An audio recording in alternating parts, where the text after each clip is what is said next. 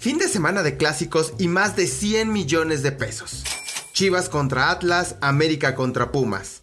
Un fin de semana donde se tendrá, casi sin dudarlo, una de las fechas con mayor audiencia en la campaña regular gracias a estos dos partidos.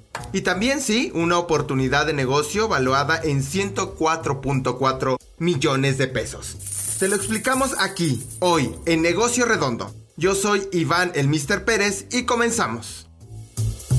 Esto es Negocio Redondo, un podcast con Iván Pérez el Mr., exclusivo de Footbox. Hola, ¿qué tal? ¿Cómo están todos? Bienvenidos a Negocio Redondo, un podcast exclusivo de Footbox.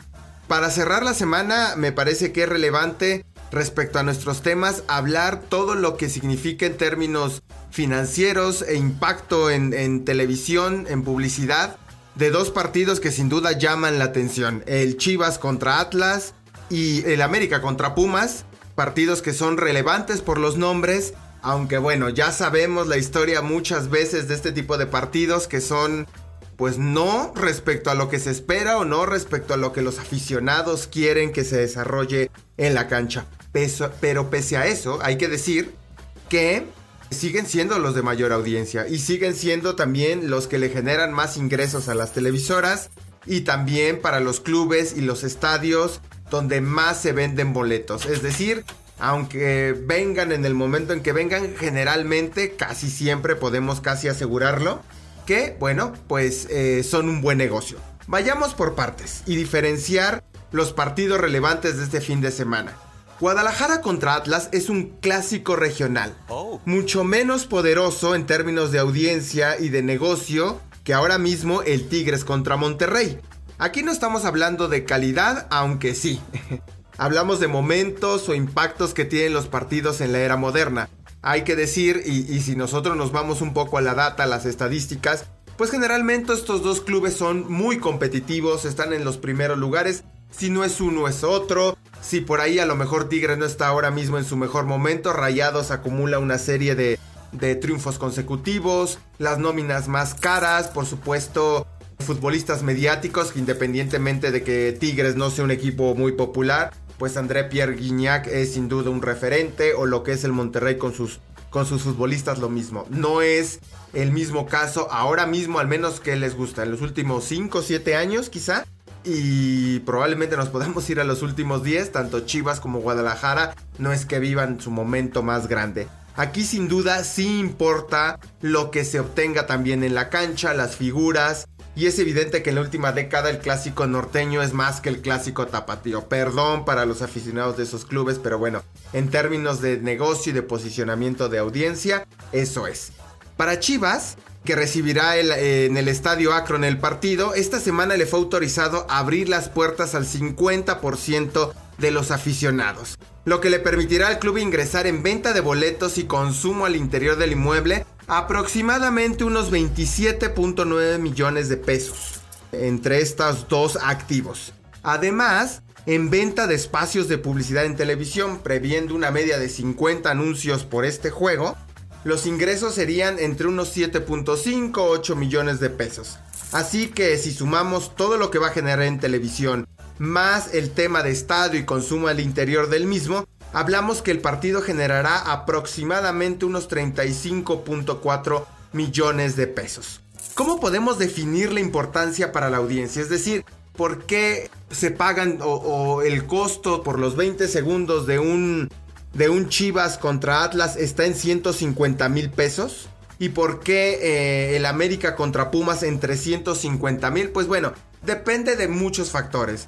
Es momento deportivo, donde claro, si a lo mejor estuviera mejor Chivas o Atlas y estuvieran puntuando, probablemente ahí habría mayor audiencia, más interés de los aficionados y sin duda tendría mejores cifras.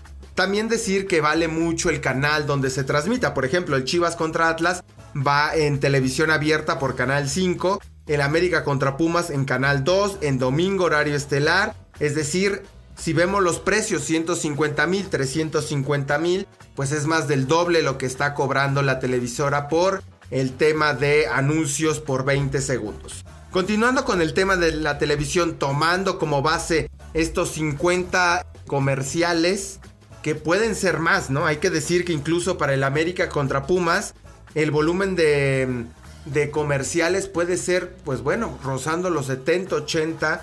Lo vimos en el Clásico Nacional contra Chivas, pues hubo creo que más de 90, 100, más de 100 anuncios durante la transmisión, algo que tiene muy molesta la afición. Pero bueno, a lo mejor también este podcast no dice lugares o comentarios que le gustan a escuchar a la audiencia, pero hay que decir que es muy probable que no le interese a la televisora y siga poniendo estos anuncios, porque no es la primera vez que lo hace, ha sido constante, ha sido sistemático. Obviamente el tema de la pandemia, obviamente estos partidos, pues no es lo mismo un América contra San Luis que un América Pumas, y para las televisoras representa sin duda la gran oportunidad de hacer negocio y de equilibrar sus finanzas. Eso también es cierto. ¿Va a cambiar? Difícilmente ocurrirá. Casi puedo decirles que no será así. Y que bueno, pues si no lo quieres ver, apagas tu televisión. El tema es en qué opciones lo ves, ¿no?